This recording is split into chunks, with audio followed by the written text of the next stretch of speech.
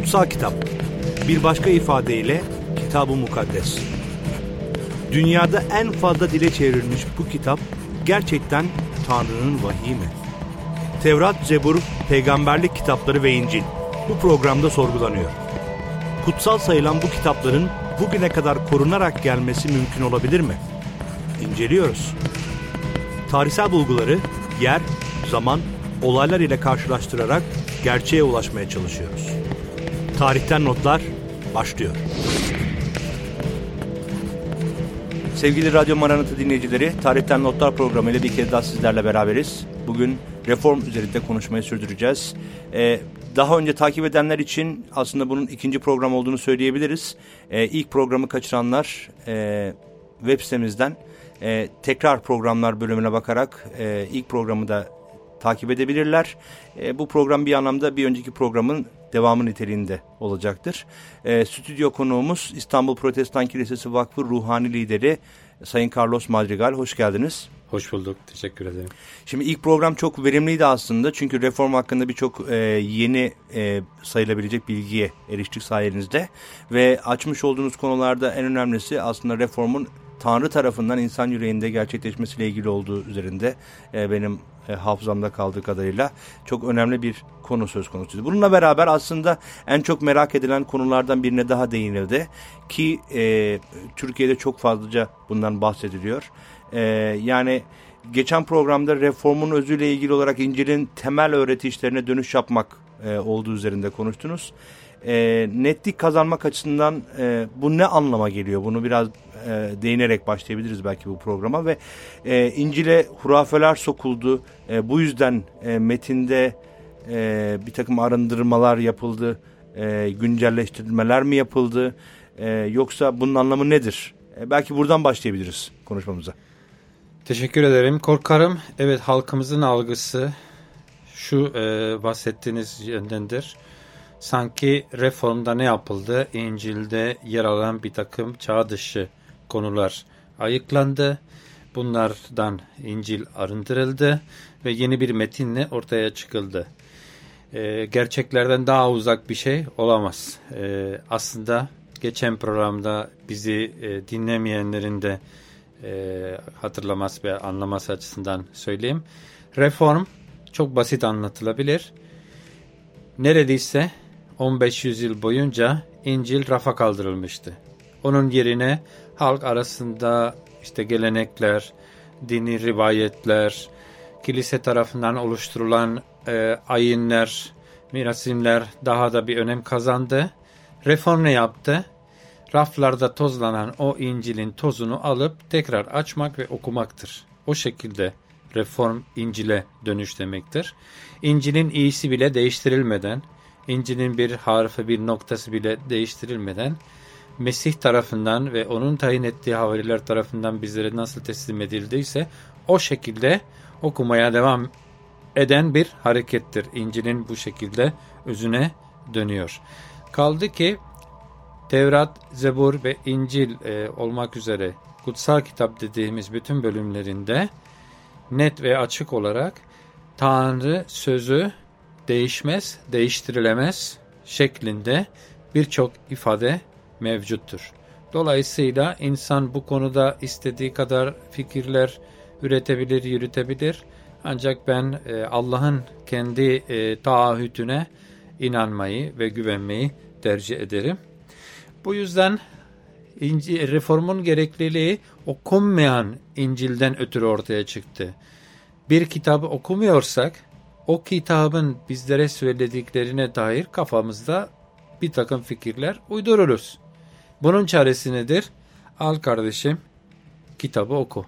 Yapılan tadilat İncil'in içeriğinde yapılan bir tadilat değil, raflarda yapılan bir tadilat. Raflarda tozlanan İncil'i raflardan almaktır. Yani bu noktada şöyle diyebilir miyiz? Yani 16. yüzyılda işte bu reformun başladığı 15. yüzyılın sonu 16. yüzyılda okunan İncil ile Hazreti İsa'ya verilen İncil aynı mıdır? Aynı İncil midir? Tıpatıp aynıdır. Nitekim aslında elimizde 1. yüzyıldan başlamak üzere 2. yüzyıla ve hatta 4. 5. yüzyıla kadar devam eden, halkımızın daha net anlaması açısından genel kanı toplumumuzda işte İznik Konseyi'nde İncil değiştirildi. İznik Konseyi toplanmadan yüzlerce yıl öncesine ait nüshalar var elimizde. İncil'in nüshaları var. Yani İznik Konseyi bilmeyenler için belki hatırlatmakta yarar var. 3. yüzyılda. 4. yüzyılda 325 yılında İznik'te bir araya gelindi ve açıkçası orada İncil'lerin sayısıyla İncil'i oluşturan bölümlerin hangileri olacak ile ilgili herhangi bir tartışma söz konusu olmadı. Kilisenin amentüsü yani inanç temellerini bir formül şeklinde, bir paragraf cümle şeklinde kararlaştırmak için kilise önderleri bir araya geldi. Ama bu da reformdan yaklaşık 12 yıl öncesine dayanıyor aslında. Aynen öyle. Evet. Fakat İznik Konseyi toplanmasından da çok önce zaten ikinci nesil Hristiyanları olan havarilerin öğrencileri Clement gibi, Papias gibi, Polikarp gibi ve bunların da öğrencisi Irenaeus gibi, Tertullian gibi vesaire, bu isimleri çoğaltabiliriz. Zaten halkımız bu isimlere yabancı, çoğalmaya gerek yok. Bunlar İncil'de çok sayıda atıfta bulunuyorlar. Yani ayet zikrediyorlar, alıntı yapıyorlar. İncil metinlerinden alıntı yapıyorlar. Metinlerinden. Bu mektuplar yazarak sanıyorum değil mi? Yorum kitapları yazarak. 2. O dönemden kalma, yani en eskisi 65 İsa'dan sonra 65 yılı olarak tarihlendiriliyor. O da Mesih İsa'nın dünyadan ayrılmasından 20 yıl sonra veya 115 yılında olmak üzere ta o tarihlerden kalma İncil'in metinleri, İncil'in parçaları, sonra İncil'in tümü elimizde mevcuttur. 5. yüzyıla kadar sayacak olursak elimizde tercümelerle beraber mevcut olan eski İncil'ler 50.000 sayısını buluyor. Bu 50.000 sayısı olan el yazmalarının içerisinde hepsi aynı İncil'i, aynı bölümleri, aynı mesajları, aynı kelimeleri taşıdıkları görüyoruz. Dolayısıyla bu sonradan hayır İncil değiştirilmedi demek değil, elinde kanıt olan bir gerçektir. 1. yüzyıldan bize kalma İncil, 2. yüzyıldan bize kalma İncil, 3. yüzyıldan bize kalma İncil ile Reform zamanındaki İncil aynı, şimdiki İncil'le de tıpatıp aynıdır. Yani bu çok önemli çünkü yaygın bir görüş aslında Türkiye'de. İnsanların belki de İncil okumamasına en büyük etkenlerden biri olarak görüyorum. Yani değiştirilmiş, tahrif edilmiş bir kitap niye okuyayım düşüncesi oluyor ama sizin yaptığınız bu açıklamalarda çok net bir şekilde ortaya çıkıyor ki aslında ilk yüzyıldan bu yana hep aynı İncil elimizdedir ve güvenle onu okuyabiliriz. Tanrı sözü olarak onu kabul edebiliriz. Bu çok önemli. Peki reformdan bahsediyoruz. Reformda dediniz ki İncil'in temellerine dönüş yapmak. Bu noktada belki de konuşulması gereken bir başka nokta şudur. Nedir İncil'in temelleri olarak nitelendirdiğimiz kavramlar? Biraz açıklayabilir misiniz? Bunu biraz açabilir misiniz bize? Şimdi evet, İncil ele alındığında ve İncil olduğu gibi Tanrı'nın bize gönderdiği kendi kelamı olarak kabul edildiğinde bir şey ortaya çıkıyor. Tanrı'nın bizlere ulaştırdığı din konusunda, inancı yaşamak konusunda bizlere ulaştırdığı asıl kaynak odur. Asıl yetki kaynağı odur. Bunun dışında ileri sürülen şeyler İncil'le uyuşursa doğrudur. İncil'in bilgileriyle, mesajlarıyla, buyruk ve yasaklarıyla çelişirse yanlıştır. İncil'de yer almayan ve İncil'le çelişmeyen bir konuysa tercih meselesidir. Örnek vermek gerekirse İncil insanın nasıl giyinmesi gerektiğini sadece edepli bir şekilde, inancına uygun olacak bir şekilde ama detaylara girmiyor, dolayısıyla giyim ve kuşama karışmıyor. Şimdi birisi pantolon mu giyecek Yoksa İskoçların o eteğini mi girecek? İncil bu konulara girmiyor. İskoçya'da o etek uygundur, İstanbul'da uygun değildir. Ona göre de serbest bırakıyor. Bu İncil'le çelişmeyen bir konudur. Ama bir başkası diyorsa ki ben işte inandım, ilahın bir putunu yapayım, önünde eğileyim. Bu İncil'in karıştığı bir şey. İşte putunu yapıp önünde eğilmeyeceksin. Veya bir başkası diyorsa ki ben dualarımı 5 dakikalık değil 1 saatlik yapacağım. Kişisel duaları. Bu İncil'in karışmadığı ama İncil'le uyuşan bir şeydir. Serbest bıraktı. İncil asıl yetki kaynağıdır ve bu şekilde her konuyu ve durumu onun ışığında değerlendirmemiz gerekiyor. Öyle yaptığımızda İncil'in mesajı aslında Mesih İsa ile ilgilidir. Bununla yavaş yavaş reformun daha önceki programda bahsettiğimiz 5 yalnız kitap, yalnız İsa, yalnız lütuf, yalnız iman, yalnız Tanrı'nın izzeti. Yalnız İsa ile ilgilidir İncil. İncil aslında bizlere bir şahsı takdim ediyor İsa. Neden? İsa kendisinden yol, gerçek ve yaşam benim. Benim aracılığım olmadan kimse babaya gelemez. İddiasında bulundu diyelim. Ayettir. Ama insan ölçüsüyle düşünecek olursak böyle bir iddiada bulundu. Bu doğruysa aslında İsa'dan başka bir şeye ihtiyacımız yok. Neden? Çünkü kendisi ölümü ve ölümden dirilişiyle insanları cennetten alıkoyan günah meselesini bir çözüm getirdi. Sonra isterseniz bunun detaylarına girebiliriz. Ama reformun özü bununla şu şekilde de söyleyebiliriz. Hristiyanlıkta İsa'nın önemini bir kenara iterek onun yerine daha büyük bir önem neredeyse kazanan azizlere dua, İsa ile birlikte Meryem Ana'yı da kurtuluşumuzu sağlayan bir etken olarak görmek, ondan sonra işte cennet ve cehennem yerini bir de Araf gibi inançları geliştirmek, İncil'in yer almadığı konulara İncil'in inancına sokmak gibi. Ya İncil içerisinde bu konular yoktur, yer almıyor. Yani hem Meryem'in durumu, pozisyonu. Meryem Ana'nın yeri çok önemlidir, çok saygındır ve çok sevilmesi, hürmet gösterilmesi gereken bir şahıstır. Ama İncil'in hiçbir yerinde Meryem Ana İsa ile birlikte kurtuluşumuzu sağlayan bir şahıs olarak geçmemektedir. Ama yavaş yavaş Hristiyan aleminde Hristiyan alemin kesimlerinde bu algı oluştu ve İsa'dan ziyade Meryem Ana'ya kurtuluşumuzu sağlayan şahıs olarak bakılmaya başlandı.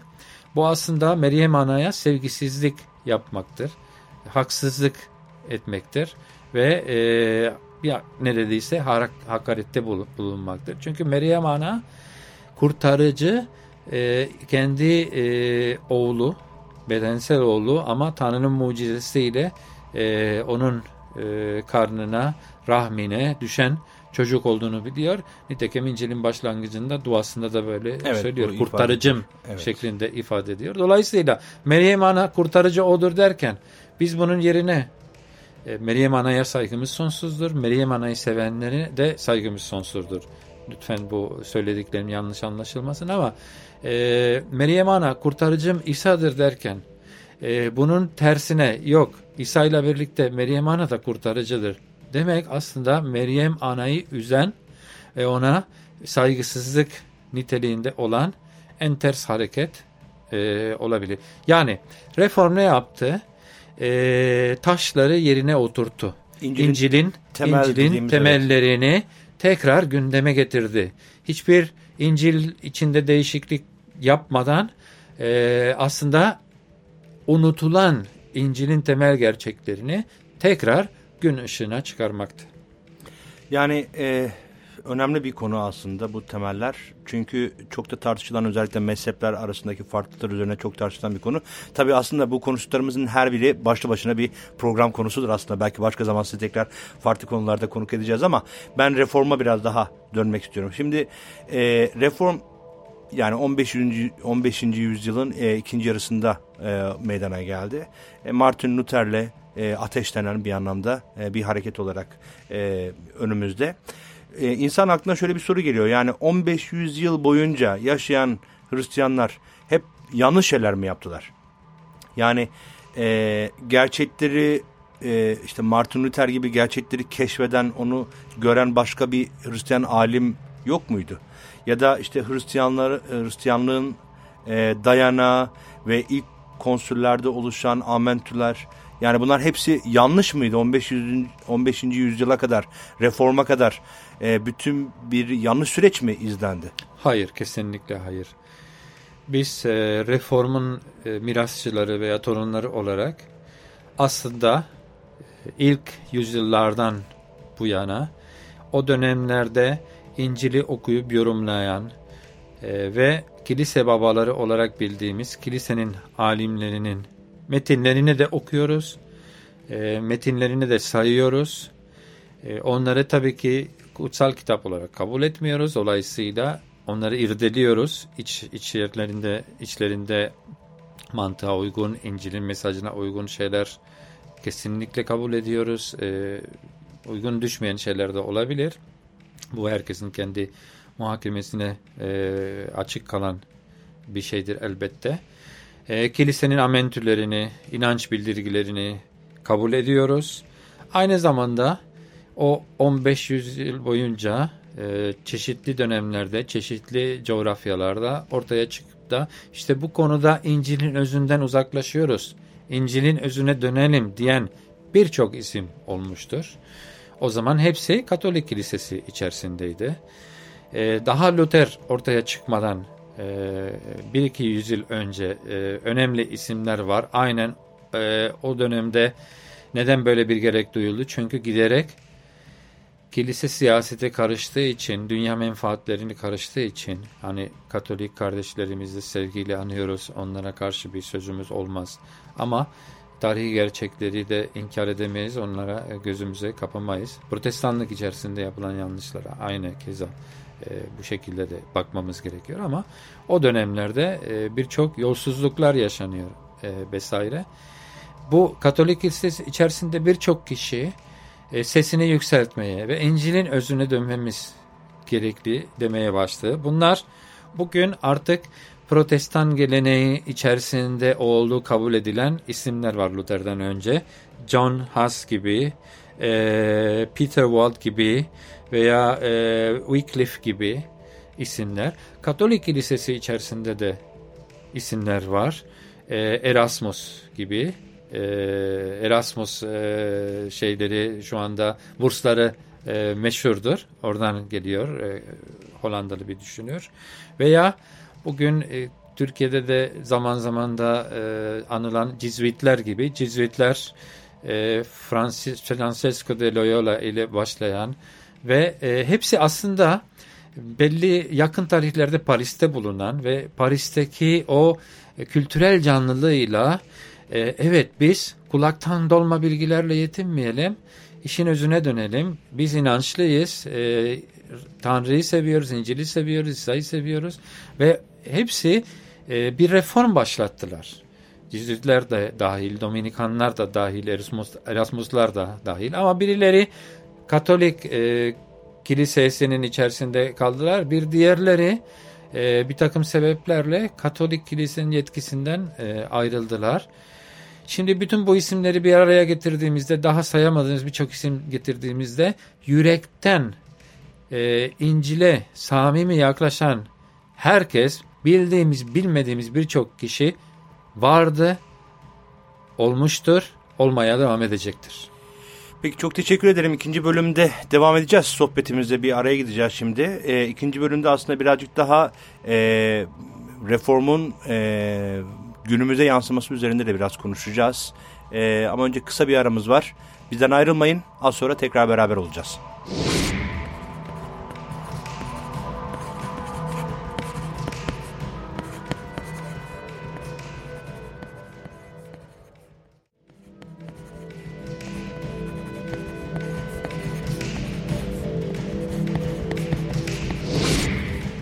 Sevgili Radyo Maranata dinleyicileri, Tarihten Notlar programı tüm hızıyla devam etmekte. Bildiğiniz gibi reform üzerine konuşmayı sürdürüyoruz. Stüdyomuzun konuğu İstanbul Protestan Kilisesi Vakfı Ruhani Lideri Sayın Carlos Madrigal. İlk bölümde reform hakkında ve reformun içeriği hakkında biraz konuştuk. Bir anlamda şüphecilerin sorularına da yanıt bulmaya çalıştık bu anlamda. Bildiğiniz gibi programın başında söylediğim gibi bu reform üzerine yapılan programın ikinci serisidir. İlk bölümüne web sitemizden ulaşabileceksiniz. Şimdi kaldığımız yerden devam edelim dilerseniz Sayın Madrigal. Ben birazcık daha aslında daha belki toplumun her kesimini ilgilendiren sorulara biraz geçmek istiyorum. Şimdi reform, bu yenilenme, öze dönüş olarak bahsettiniz ve İncil'in bir takım ilkelerinden de bahsettiniz. Bunu biraz açmak istiyorum çünkü sonuçta İncil bundan 2000 yıl önce yazılmış bir kitap. Dolayısıyla 2000 yıl öncesinin koşulları, şartları, o dönemin toplum bilinci ve yaklaşımı, toplumsal bir takım olgular, teknoloji gibi birçok etken söz konusu. Şimdi 2000 yıl geçtikten sonra hala çağdaş kabul edilen bugünkü insan toplumu aynı şekilde İncil'in buyruklarına, ilkelerine aynı şekilde cevap verebilir mi? Ya da İncil çağdaş insan olarak kabul ettiğimiz 2000 yılda gelişen bu insan yapısına bir şekilde hitap edebiliyor mu? Beklentileri bu yönde midir? Aslında çok güzel bir soru. İncil yıllar geçtikçe daha da çağdaşlık kazanıyor. İncil dünyaya geldiğinde Mesih İsa'nın mesajı ve bildirisi, kendi hayatıyla örneklediği, yaptığı harika işleri, dönemini fazlasıyla aşan ve geride bırakan bir mesaj ve yaklaşımdı. O zaman anlaşılması zordu. Giderek insanlık yavaş yavaş İncil'in 2000 yıl önce getirdiği ilkelere yaklaşıyor. Ne gibi? Roma İmparatorluğu'nda güçlü yaşam hakkına sahipti. Zayıf yaşam hakkına sahip değildi. Bugün örneğin niye özürlüler üzerinde, işte kötürümler üzerinde, kimsesizlerin üzerinde, sahipsizlerin üzerinde bu kadar ilgi gösteriyoruz ve yardım etmeye çalışıyoruz. İncil'in ortaya çıktığı dünyada bunlar toplumun bir afeti, bir zararı, yok edilmesi gerekiyor. Nitekim yok ediliyordu. Ama İncil o dönemi fazlasıyla aşan bir sevgiyle bugün yavaş yavaş yaklaştığımız, hala uzakta bulunduğumuz çok çağdaş bir görüş getirdi. Bunu demekle beraber halkımızın anlayacağı dilde daha başka bir özellik getirdi. İncil demokrasiyi getirdi. Demokrasiyi de getirdi derken demokrasi Greklerden gidiyor. Siyasette demokrasi demiyorum ama farklı görüşler yürüten insanların hoşgörü ilkesini getirdi. Yani bir gerçeğe, bir şeyin nasıl yapılması gerektiği konusunda oturalım, konuşalım, anlaşalım ilkesi getirdi.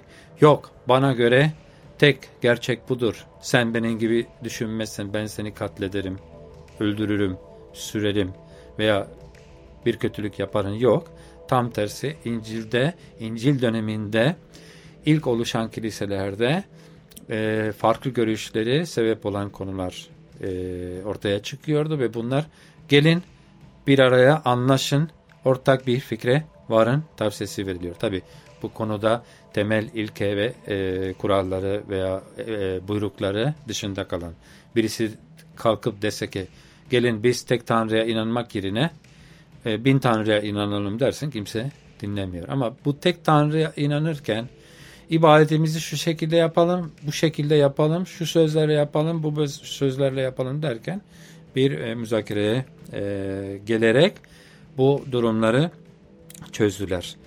İncil bir şeriat değildir. Dolayısıyla hayatın her şekli üzerine bir hüküm yürütmüyor. İncil'in hedeflediği yürektir. Şimdi bir çağın şekli şimalleri zamanla değişiyor. Giyim kuşam örnek verecek olursak 2000 yıl önceki giyim ve kuşam ile günümüzdeki giyim ve kuşam çok farklıdır. Ama 2000 yıl önceki insan yüreğiyle günümüzün insan yüreği aynıdır.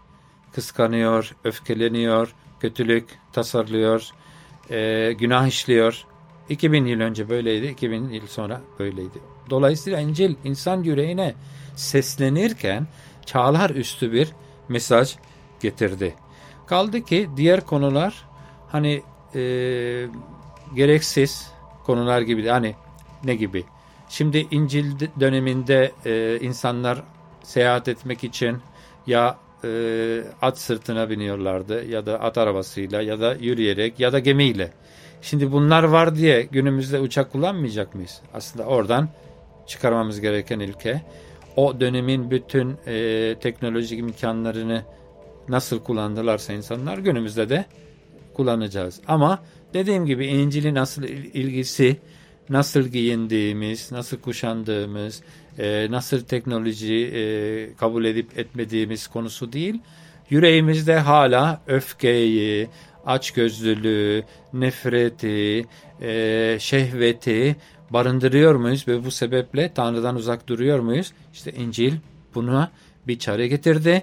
Bu çare Tanrı'nın sevgisi olarak yüreğimize geliyor. Tanrı'nın sevgisi yüreğimizi kapladığı zaman 2000 yıl önce düşünülmesi imkansız olan düşmanını sevmek, farklı düşenini kucaklamak, seni nefret eden kişi olsa bile bir zorluğa düşene yardım elini uzatmak gibi merhamet anlayışını 2000 yıl önce getirdi. Bu anlayış sanırım günümüzde çok ihtiyaç duyduğumuz bir anlayıştır. O halde aslında çağdaş insan içinde çok önemli bir argüman olarak görüyorsunuz İncil'i. Peki yani şöyle diyebiliriz bir anlamda İncil Hristiyanlar için bir anayasa niteliğindedir. Yani herhalde yanlış olmaz böyle bir ifade. Çünkü ne yapılması ne yapılmaması gerektiği hani ilk programda biraz bahsetmiştiniz. Bir anlamda reformun evden uzaklaşan bir çocuğun evine dönüşünde babanın onu kabul etmesi olarak sevgisiyle kabul etmesi olarak reformu ifade etmiştiniz benim hatırladığım kadarıyla. Dolayısıyla o eve girdikten sonra bir takım kurallar olduğundan da bahsettiniz. Şimdi ilk programda zamanımız yetmedi ama şimdi bu kurallar dediğimiz o anayasa dediğimiz diyebileceğimiz İncil metinlerindeki bu bir takım olgular var. Şimdi fakat günümüzde tabii çağ değişiyor, insanların bakış açısı ve düşünce tarzları da değişiyor. Örneğin evrim teorisi gibi bir durum var söz konusu. Ya da işte genetik müdahaleler söz konusu. Yani dünya değişiyor. Bununla beraber işte biraz önce biraz bahsettiniz ama örf, adetler, gelenekler, giyim, kuşam gibi birçok nokta değişiyor. Dünya her gün ileriye doğru gidiyor bazılarına göre. Bazıları tam tersi düşüncede olabilir ama bir değişim söz konusu. Şimdi bütün bu konular İncil'i okuyan bir kişiye hitap eden, onu yanıtlayan bir durum söz konusu mudur İncil'in içerisinde? Aslında belki biraz daha detaya inmek gerekiyor bununla ilgili. Tabii. Demin söylediğim gibi İncil insanın yüreğini hedefliyor. Bunu ortaya koyarken vurguladığı bir takım ilkeler de vardır. Biz İncil diyoruz ama aslında biz Tevrat, Zebur ve İncil'e inandığımız için üçünü bir arada düşünmek gerekiyor.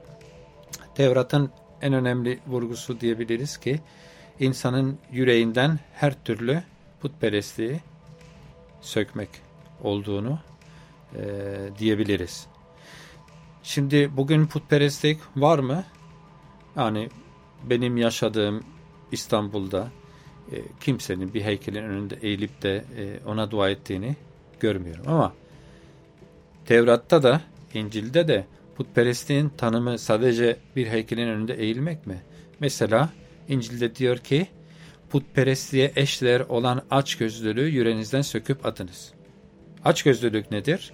Sahip olmadığın ve sahip olmak için hakkı olmayan bir şeye büyük bir hırsla sahip olmak istemidir. Şimdi bugün reklamlar aracılığıyla, alışveriş merkezleri aracılığıyla sürekli bir sürü şey gözümüze sokuluyor.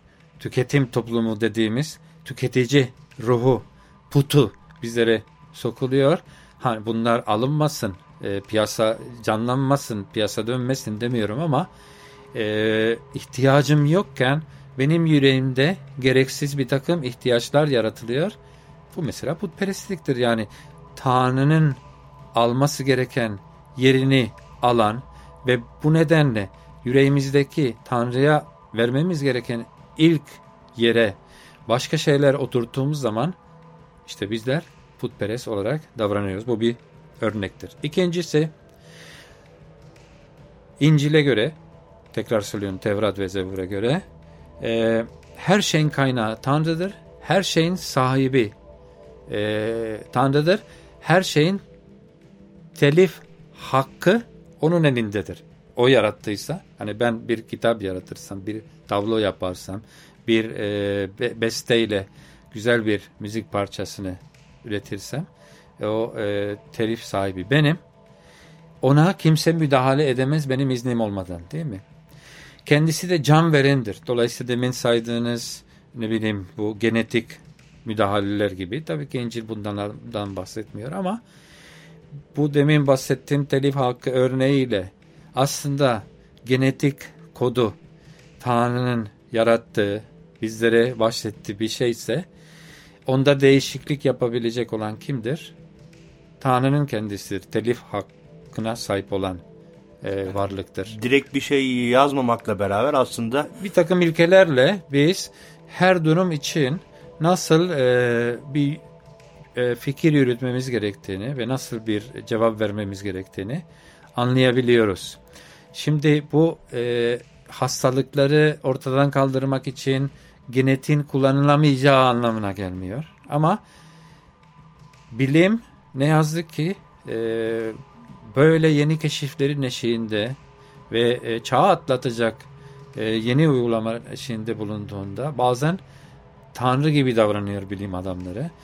Örnek vermek gerekirse şimdi nükleer enerjiyi bulmak kötü müydü? Değildi. Ama ne olarak kullanıldı? Atom bombası şeklinde kullanıldığı zaman Tanrı yerine geçmek gibi bir nokta ortaya çıkıyor. Dolayısıyla bu şekilde İncil yüreğe bahsettiği için, yürekte Tanrı'dan başka bir şey koyamayacağımız için, Tanrı'nın yetkilerini yok sayıp da bizler onun yerine karar veremeyeceğimiz için, can veren kendisi olduğundan kendi inisiyatifimizle can alamayacağımız için, işte kürtaj konusunda, konusunda, demin söylediğiniz bu genetik gelişmeler konusunda ve buna benzer daha birçok konuda İncil çok net ilkeler, sevgi ilkesi, kendin için istemediğin kötülüğü başkasına vermemek, başkalarının sana nasıl davranmasını istediğin o şekilde diğerlerine de davranmak tarzında çok net ilkelerle yüreği aydınlatıyor, çağları aydınlatıyor. Şimdi reform için şöyle bir ifade kullandınız. Dediniz ki İncil'i raftan indirmektir, tozunu atmaktır. Yani aslında reforma kadar insanlar çeşitli sebeplerle kutsal kitap, kutsal metinleri okumuyorlardı. Bu nedenle bir takım hurafelere ve din adamlarının söylediği her şeye bir anlamda inanıyorlardı, güveniyorlardı. Bununla beraber büyük bir yozlaşma söz konusu oldu. Ama İncil'i raftan indirip okumaktan bahsederken şimdi hani sıradan bir insan, dini eğitim görmemiş bir insan da İncil alıp okursa gerçekten İncil'in mesajını anlatmak istediklerini rahatlıkla anlayabilir mi? Yani bunun için bir alimin yardımına, bir din adamının yardımına ihtiyacı var mıdır? Kesinlikle. Anlayabilir.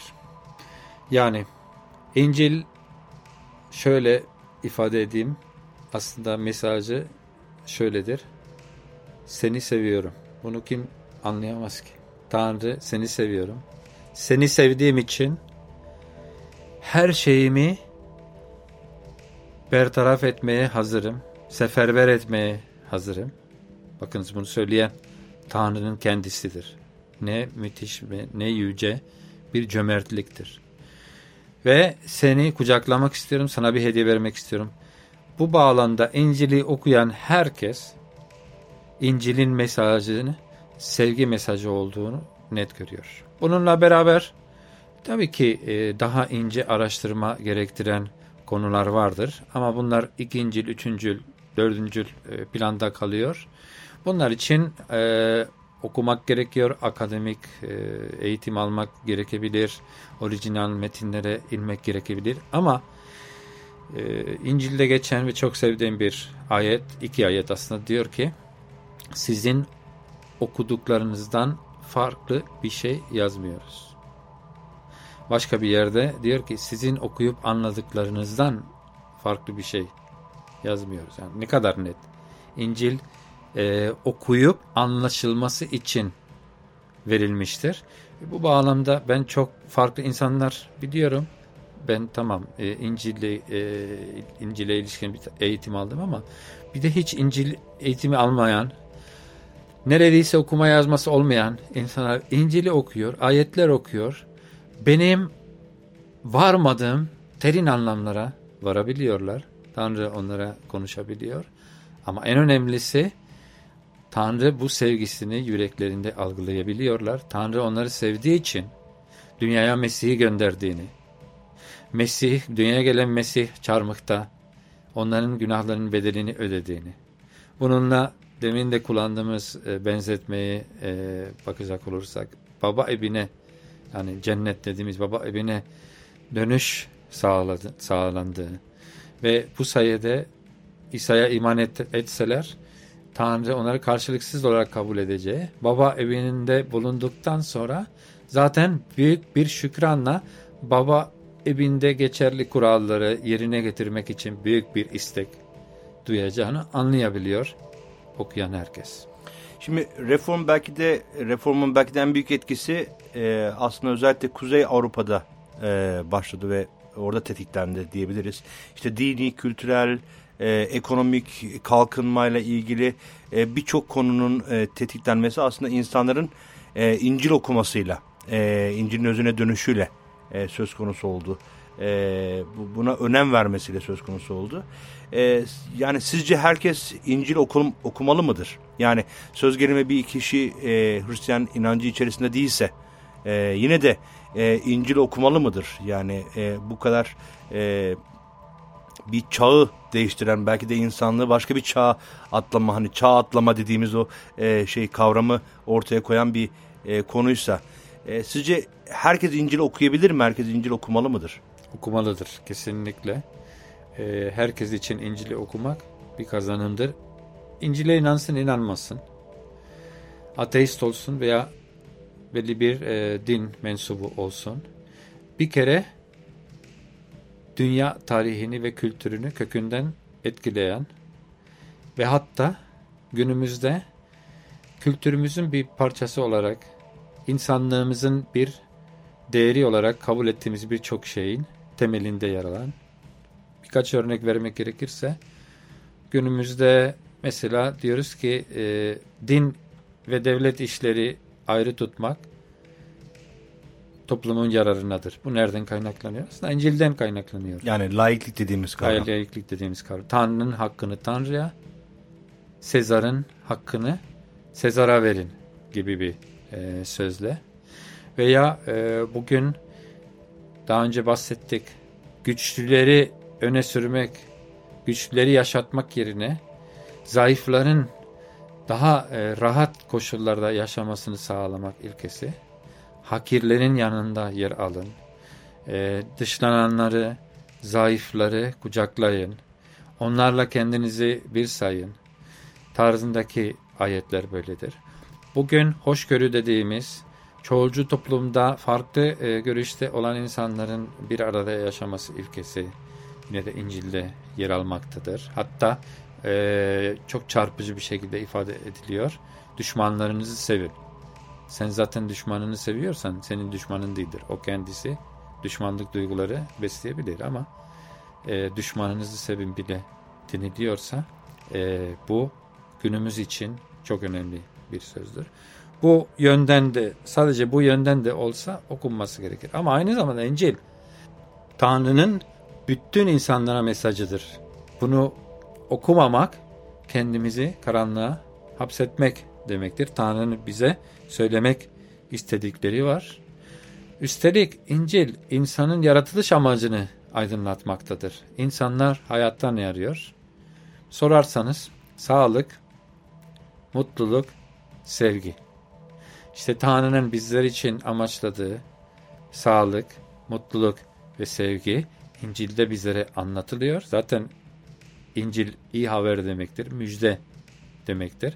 Bu iyi haber, bu müjde Tanrı'nın artık bizlere sevgiyle yaklaştığı, Tanrı'nın bizlere sonsuz sağlık vermek istediği cennet ve Tanrı'nın yüreğimizde gerçek mutluluk yerleştirmek istediği, mutluluk Tanrı ile birlikte yaşamaktır. İsa Mesih'in ilk vaazlarına başlarken neyle başladı, ne kelimeyle başladı? Ne mutlu böyle olanlara, yapanlara. İşte İncil okurken gerçek mutluluğu, gerçek sevgiyi, gerçek sağlığı yakalarsınız. Çok teşekkür ediyorum. Yani programımızın sonuna geldik ama biraz önce bahsettiğiniz bir konu vardı. Ona da değinmeden geçmek istemiyorum. Programı bitirmek istemiyorum. Yani işte herkes İncil okuyabilir ve okuduklarını anlayabilir. Yine de tabii derin konular vardır ve bunda belki daha derin bir araştırma gerektirebilir diye bir ifade kullandınız. Bu bağlamda hani Türkçe olarak kaynakların sayısı çok fazla değil. Yardımcı kitap olarak hani İncil'in yanında okuyan, onu yorumlayan kitapların sayısı çok fazla değil. Biliyoruz ki aslında sizin onlarca yazdığınız kitap var Türkçe olarak. Dinleyicilerimiz ilgilenirse bunlardan faydalanabilir ama bununla beraber okurken